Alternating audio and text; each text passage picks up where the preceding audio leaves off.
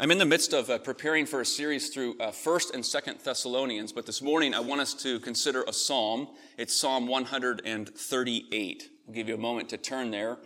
While you're turning there, I'm going to ask you a question. If you were approached by a recent convert, a new Christian, new follower of the Lord, and they asked you, what are the three most important characteristics of a Christian? What would you say? How would you respond to that? What if they asked you, could you boil it down to two? What are the two most important traits that ought to define and shape a Christian's life? What would you say? What if they said, what's the single most important characteristic of a Christian? What would it be? Well, there may be a number of things that we're thinking about, a number of things that might compete in our minds for that sort of chief or top spot. But I think toward the very top would certainly be cultivating a life of worship. Cultivating a life of worship. The Christian is characterized by many things. Our service to the Lord, the use of our gifts to extend His kingdom, the kingdom of Christ, our calling as a part of the body, our one anothering, our place in the community, the place of fellowship, our call to be on mission to reach the lost. But indeed, all-encompassing behind all of it is this life that is seeking to bring glory to the Lord. Not only did the Westminster Divines capture man's chief end as just that, to glorify God and to enjoy Him forever, but we hear Paul in places like 1 Corinthians 10:31 say, whether you eat or you drink or whatever you do it all to the glory of God. So we turn to this psalm on indeed God's glory and the expression of our worship to the Lord, Psalm 138. So listen now to God's word. Psalm of David. I give you thanks, O Lord, with my whole heart. Before the gods I sing your praise. I bow down toward your holy temple and give thanks to your name for your steadfast love and your faithfulness. For you have exalted above all things your name and your word. On the day I called, you answered me. My strength of soul you increased. All the kings of the earth shall give you thanks, O Lord, for they have heard the words of your mouth. For they shall sing of the ways of the Lord, for great is the glory of the Lord. For though the Lord is high, He regards the lowly, but the haughty He knows from afar. Though I walk in the midst of trouble, you preserve my life. You stretch out your hand against the wrath of my enemies, and your right hand delivers me. The Lord will fulfill His purpose for me. Your steadfast love, O Lord, endures forever. Do not forsake the work of your hands. While we don't see the word in English, worship, through this psalm, it is certainly expressed throughout this psalm. We hear the psalmist repeatedly expressing thanks, giving thanks to the Lord. He even says with his whole heart. He sings the praises of God. He mentions bowing down toward God's holy temple. A couple times he expresses gratitude for the Lord's steadfast love. So this is a psalm that is expressing worship. Yet when we think about that word worship, which is used throughout the Old and New Testament, we're really considering a somewhat challenging or tricky or elusive word. If someone woke up this morning and thought to themselves, I'm going to go to church to worship the Lord, they may have meant in their minds a definition of worship that would be a time between 10:30 and 11:30 on the Lord's Day, a particular day, at 55 Trowbridge Road, with the preaching of God's Word, the singing of hymns, and corporate prayer. And if one was thinking of worship in that way and defining it that way, they would be correct, in part. The Westminster Confession in chapter 21 on religious worship defines worship in that way as public worship or public assembly. And indeed, God has prescribed worship in that way for the people of God to gather corporately, to be assembled together for His glory, for our own good and sanctification. But in that same chapter, the confession goes on, and it also identifies private worship. That worship that a person offers privately, individually, really throughout the whole of their life, each passing day. So there's a sense in which all of one's life is to be an offering of worship to the Lord. Paul says in Colossians 3, verse 17, "Whatever you do, in word or deed, do everything in the name of the Lord Jesus, giving thanks to God the Father through him." So our public worship is very important. But when we depart from here and we're no longer assembled as God's people, we don't cease from continuing to worship the Lord. So I want us to consider, first of all, from Psalm 138, the character of worship here. The character, the shape of worship. Verse 1, "I give you thanks, O Lord, with my whole heart. Before the gods, I sing your praise." There's a few things that are giving some shape to the worship here that is expressed. One, it's with the whole heart, which means the thoughts, the motives of the psalmist are sincere. That was something that at times in the life of Israel was absent or at least quite scarce. Jesus, remember, quoted the prophet Isaiah regarding the Pharisees from Isaiah 29, where the Lord said through the prophet, "These people, they draw near to me with their lips and mouths, but their hearts, that's the Lord speaking, are far from me." And we all know what it's like to be in a conversation with someone and they're speaking to you. It might be a brother or sister in Christ, a friend, and maybe your husband or your wife, your spouse, and they're going on and they're telling you something and time is going by and all of a sudden you realize, I was not paying attention.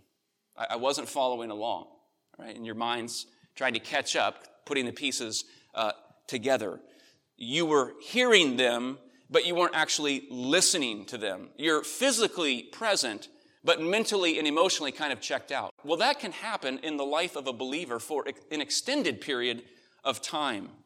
Their heart, in a sense, is away from the Lord. Worship is a conversation. God is speaking. He speaks from His Word. He speaks by His providence in our lives. He speaks through His creation, as the psalmist elsewhere says.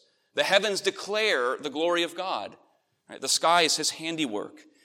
And the Lord desires not only our time and space, but our hearts. And here in the psalm, I think our hearts come alive when we are seeing the hand of God at work. Our hearts come alive when we have the eyes of faith to see how the Lord is working. He's at work. That's part of, I think, what is moving and kind of vibrating the heart of the psalmist here. Verse 7, "Though I walk in the midst of trouble, you preserve my life. You stretch out your hand against the wrath of my enemies. Your right hand delivers me."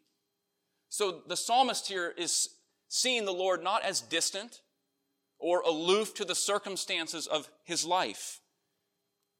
He sees God preserving, stretching out His hand, delivering. This God is active. He's at work. And we see the work of God in this psalm all the more clearly when we look at it in light of the previous psalm. So if you turn back to Psalm 137, just briefly, we'll see that. In the previous psalm, it is a community lament. And the people of God are remembering their captivity in Babylon. So in verse 1, "By the waters of Babylon, there we sat down and wept." Verse 4, "How shall we sing the Lord's song in a foreign land?" Remembering that time.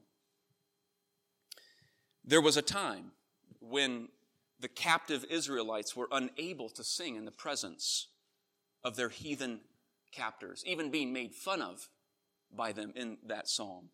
But here in 138, a time now has come not only when God's people will sing His praise, but the psalmist even anticipates a time when the heathens themselves will sing the praises of God. There in verse 4 of our text. "All the kings of the earth shall give you thanks, O Lord, for they have heard the words of your mouth. They shall sing of the ways of the Lord. Anticipating that messianic age, the age in which we live, in the coming of Christ, in which the kings and rulers and people from every nation, as we heard read earlier from Revelation, will stream to the Lord Jesus Christ and to his kingdom. How that ought to give us encouragement in the midst of times where we might see a spiraling of godlessness in society, to remember God's unfolding purposes, that we trust in his word, that it would fuel and give us strength. But it's not only our heart and affections that shape worship. Worship is also a verb. It is action. In fact, theologian John Frame defines worship as, quote, the work of acknowledging the greatness of our covenant God. The work of acknowledging the greatness of our covenant God. Worship involves work, labor. It ought to be a labor of love, but labor nonetheless. In both the Old and New Testament, there's two groups of Hebrew and Greek terms that get translated to that word worship. One of them means to bow down or bend the knee. And we see it in verse 2. I bow down. And that has to do with honoring the worth of another person. So that's very much directed to or connected to the place of the heart, honoring someone else, honoring the Lord. But the other set of terms refers to labor or service, most often used in association with the priests in the Old Testament in their tabernacle and temple duties. But remember who we are as the church of Christ. The Apostle Peter in 1 Peter 2 tells us we are a royal and holy priesthood.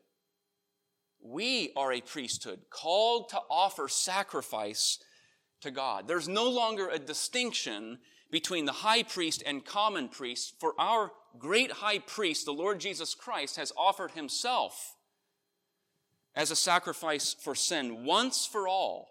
And now we offer spiritual sacrifices in praise of God. And many are the ways in which we are to do this through the whole of our lives.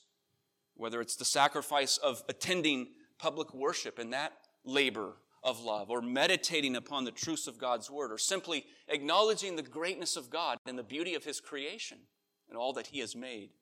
We are called to offer to God praise. What higher calling is there than that? To be living our lives as an offering to the Lord Jesus Christ. But notice something unique about the praise that the psalmist offers. The second line of verse 1. Before the gods, I sing your praise. Some believe that word gods with a lowercase g refers to kings, judges in Israel, rulers of the earth. And it seems to be used that way elsewhere in Scripture, for example, in Psalm 82:6. And that would certainly fit, given the context that this is a psalm attributed to David.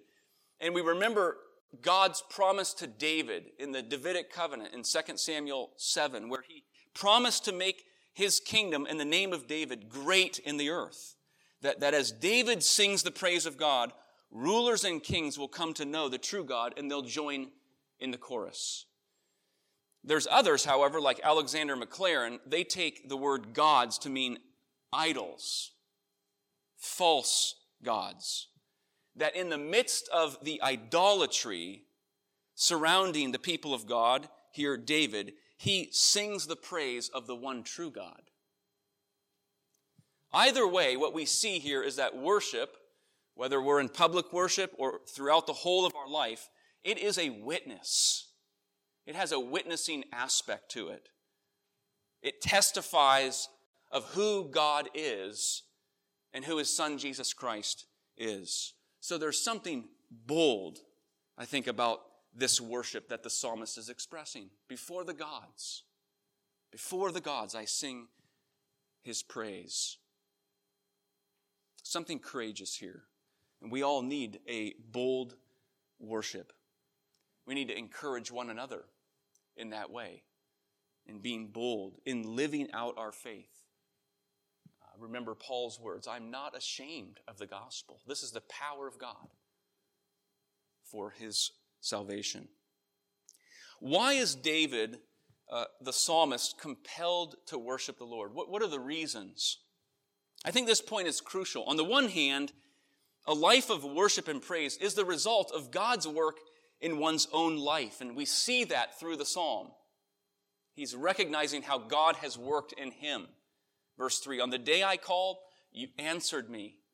My strength of soul you increased. Verse 7, though I walk in the midst of trouble, you preserve my life. So God had demonstrated his grace in the life of David. And David mentions something significant about that, and I think relevant for us in verse 6. For though the Lord is high, he regards the lowly. So that not only will the kings of the earth, in verse 4, those in high position see the greatness and glory of God, but this God, who is King of kings, takes notice of the humble, the lowly, the common, the poor, those seemingly insignificant in the world. John Calvin, on this verse, says, though God is highly exalted, he takes notice of what might be thought to escape his observation. It's a wonderful thought.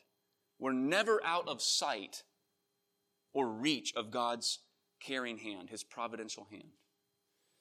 It would be unusual for someone in a high position, in a place of authority, perhaps a president of a country, a prime minister, a king or queen, to give special attention to the common, to the lowly. Their time, their energy is demanded by many responsibilities. They're often surrounded by other high officials, protected by armed guards, in some cases royal family. So even if you wanted their attention, it would be very difficult or nearly impossible to get it. I read just a couple days ago that for the 70th anniversary of the accession of Queen Elizabeth II from 1952 to next year, 2022, there's going to be a platinum jubilee. And they're advertising this as once-in-a-lifetime show. Best of British ceremonial splendor. I don't know what that is, but the best of British ceremonial splendor. And on top of that, you can have lunch with the Queen on the lawn of the Buckingham Palace. Now, I was thinking, I can picture the Buckingham Palace. I don't think there's a whole lot of lawn there. But if you're thinking of getting a ticket, you're probably not going to get a whole lot of attention from the Queen. And yet this is one of the most marvelous, mysterious, but marvelous truths in Scripture. That the God of all creation has regard for the lowly. That he observes, that he draws near, that he's attentive to each one of his people. Most powerfully demonstrated in the coming of the Lord Jesus Christ and his incarnation, from the heights of heaven to the lowliness of the earth. But I think there's something else, perhaps an even greater reason that the psalmist is praising God. It's not only that the Lord has demonstrated his hand, his work in the life of David. He praises the Lord for who the Lord is. For who the Lord is. Verse 2, he gives thanks and he says, for you have exalted above all things your name and your word. Twice in verse 2 and 8, he refers to God's steadfast love, his faithfulness. We know that term, steadfast love, his hesed. It's used over 200 times in Scripture. Central to the very character of God, his steadfast love. It's referring to his commitment, his loyalty in caring for and loving his people. It's his reliable allegiance and willingness to do good for his people. It's his kindness. The psalmist has personally experienced this kindness, this love from God, but he praises the Lord not only because of what he has received from him, but for the glorious character of God, for who he is in himself. John Piper asked this related and relevant question. What makes you feel more loved by God? That he makes much of you, or that he enables you at great cost to himself to enjoy making much of him. Let me read that again. What makes you feel more loved by God? That he makes much of you, or that he enables you at great cost to himself to enjoy making much of him? God does make much of his people in many places and in many ways. He makes much of us in making us heirs with his Son. He makes much of us in assigning tremendous value to our lives, individually as his people, corporately as his church, the apple of his eye. He makes much of us, most of all through the gift of his Son for our redemption. So it is good to give thanks that God does make much of his church. But maybe it's even greater to respond to his goodness by living lives making much of him. That's what we were made for.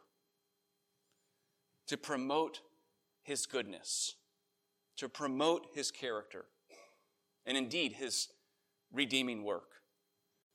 Like the psalmist, whose life and words are a display, promoting the character and the work of God, the word of God, the name of God.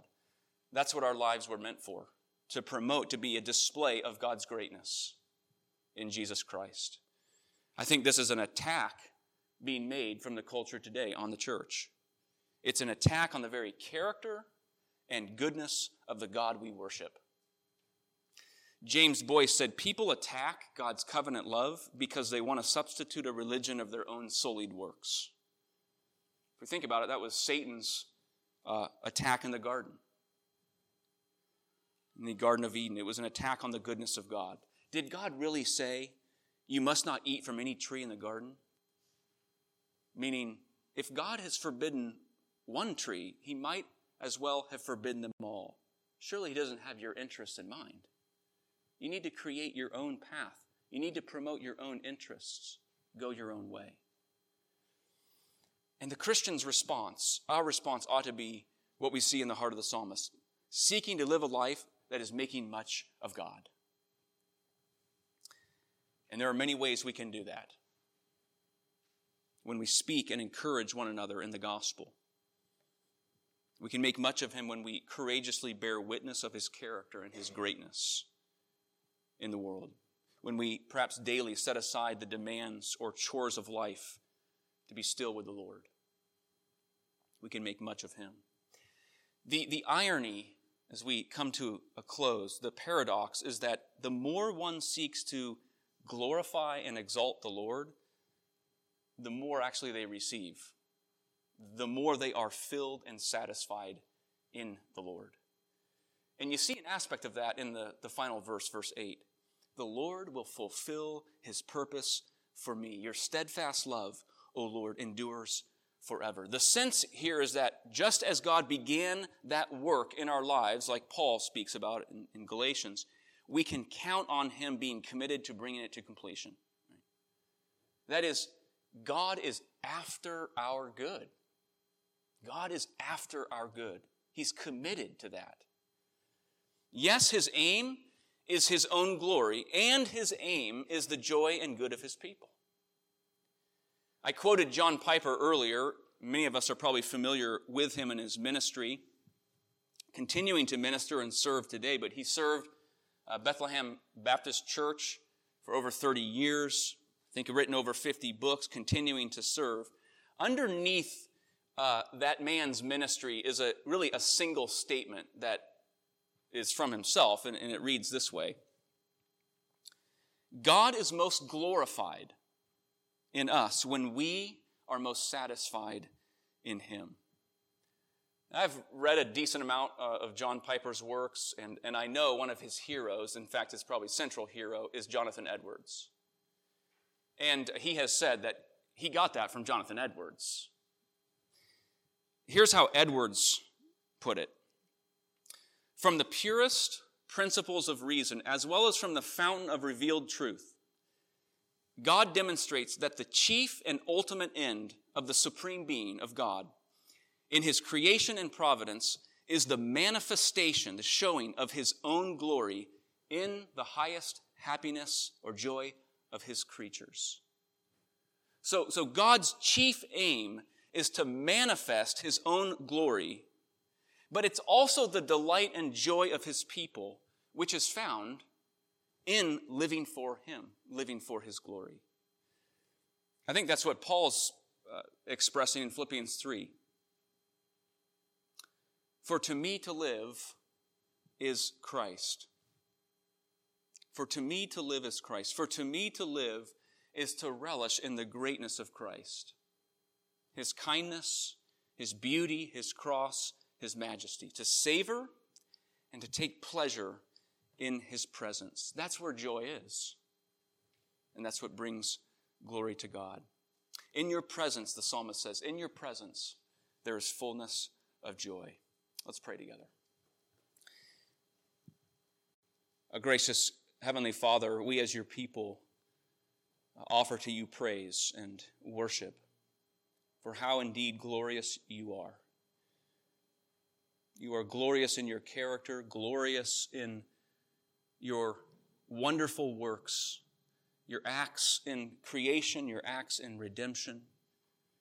And Lord, how you have applied your redeeming work to our lives by your word and the ministry of your Spirit, so that our eyes can see and our hearts taste of your goodness.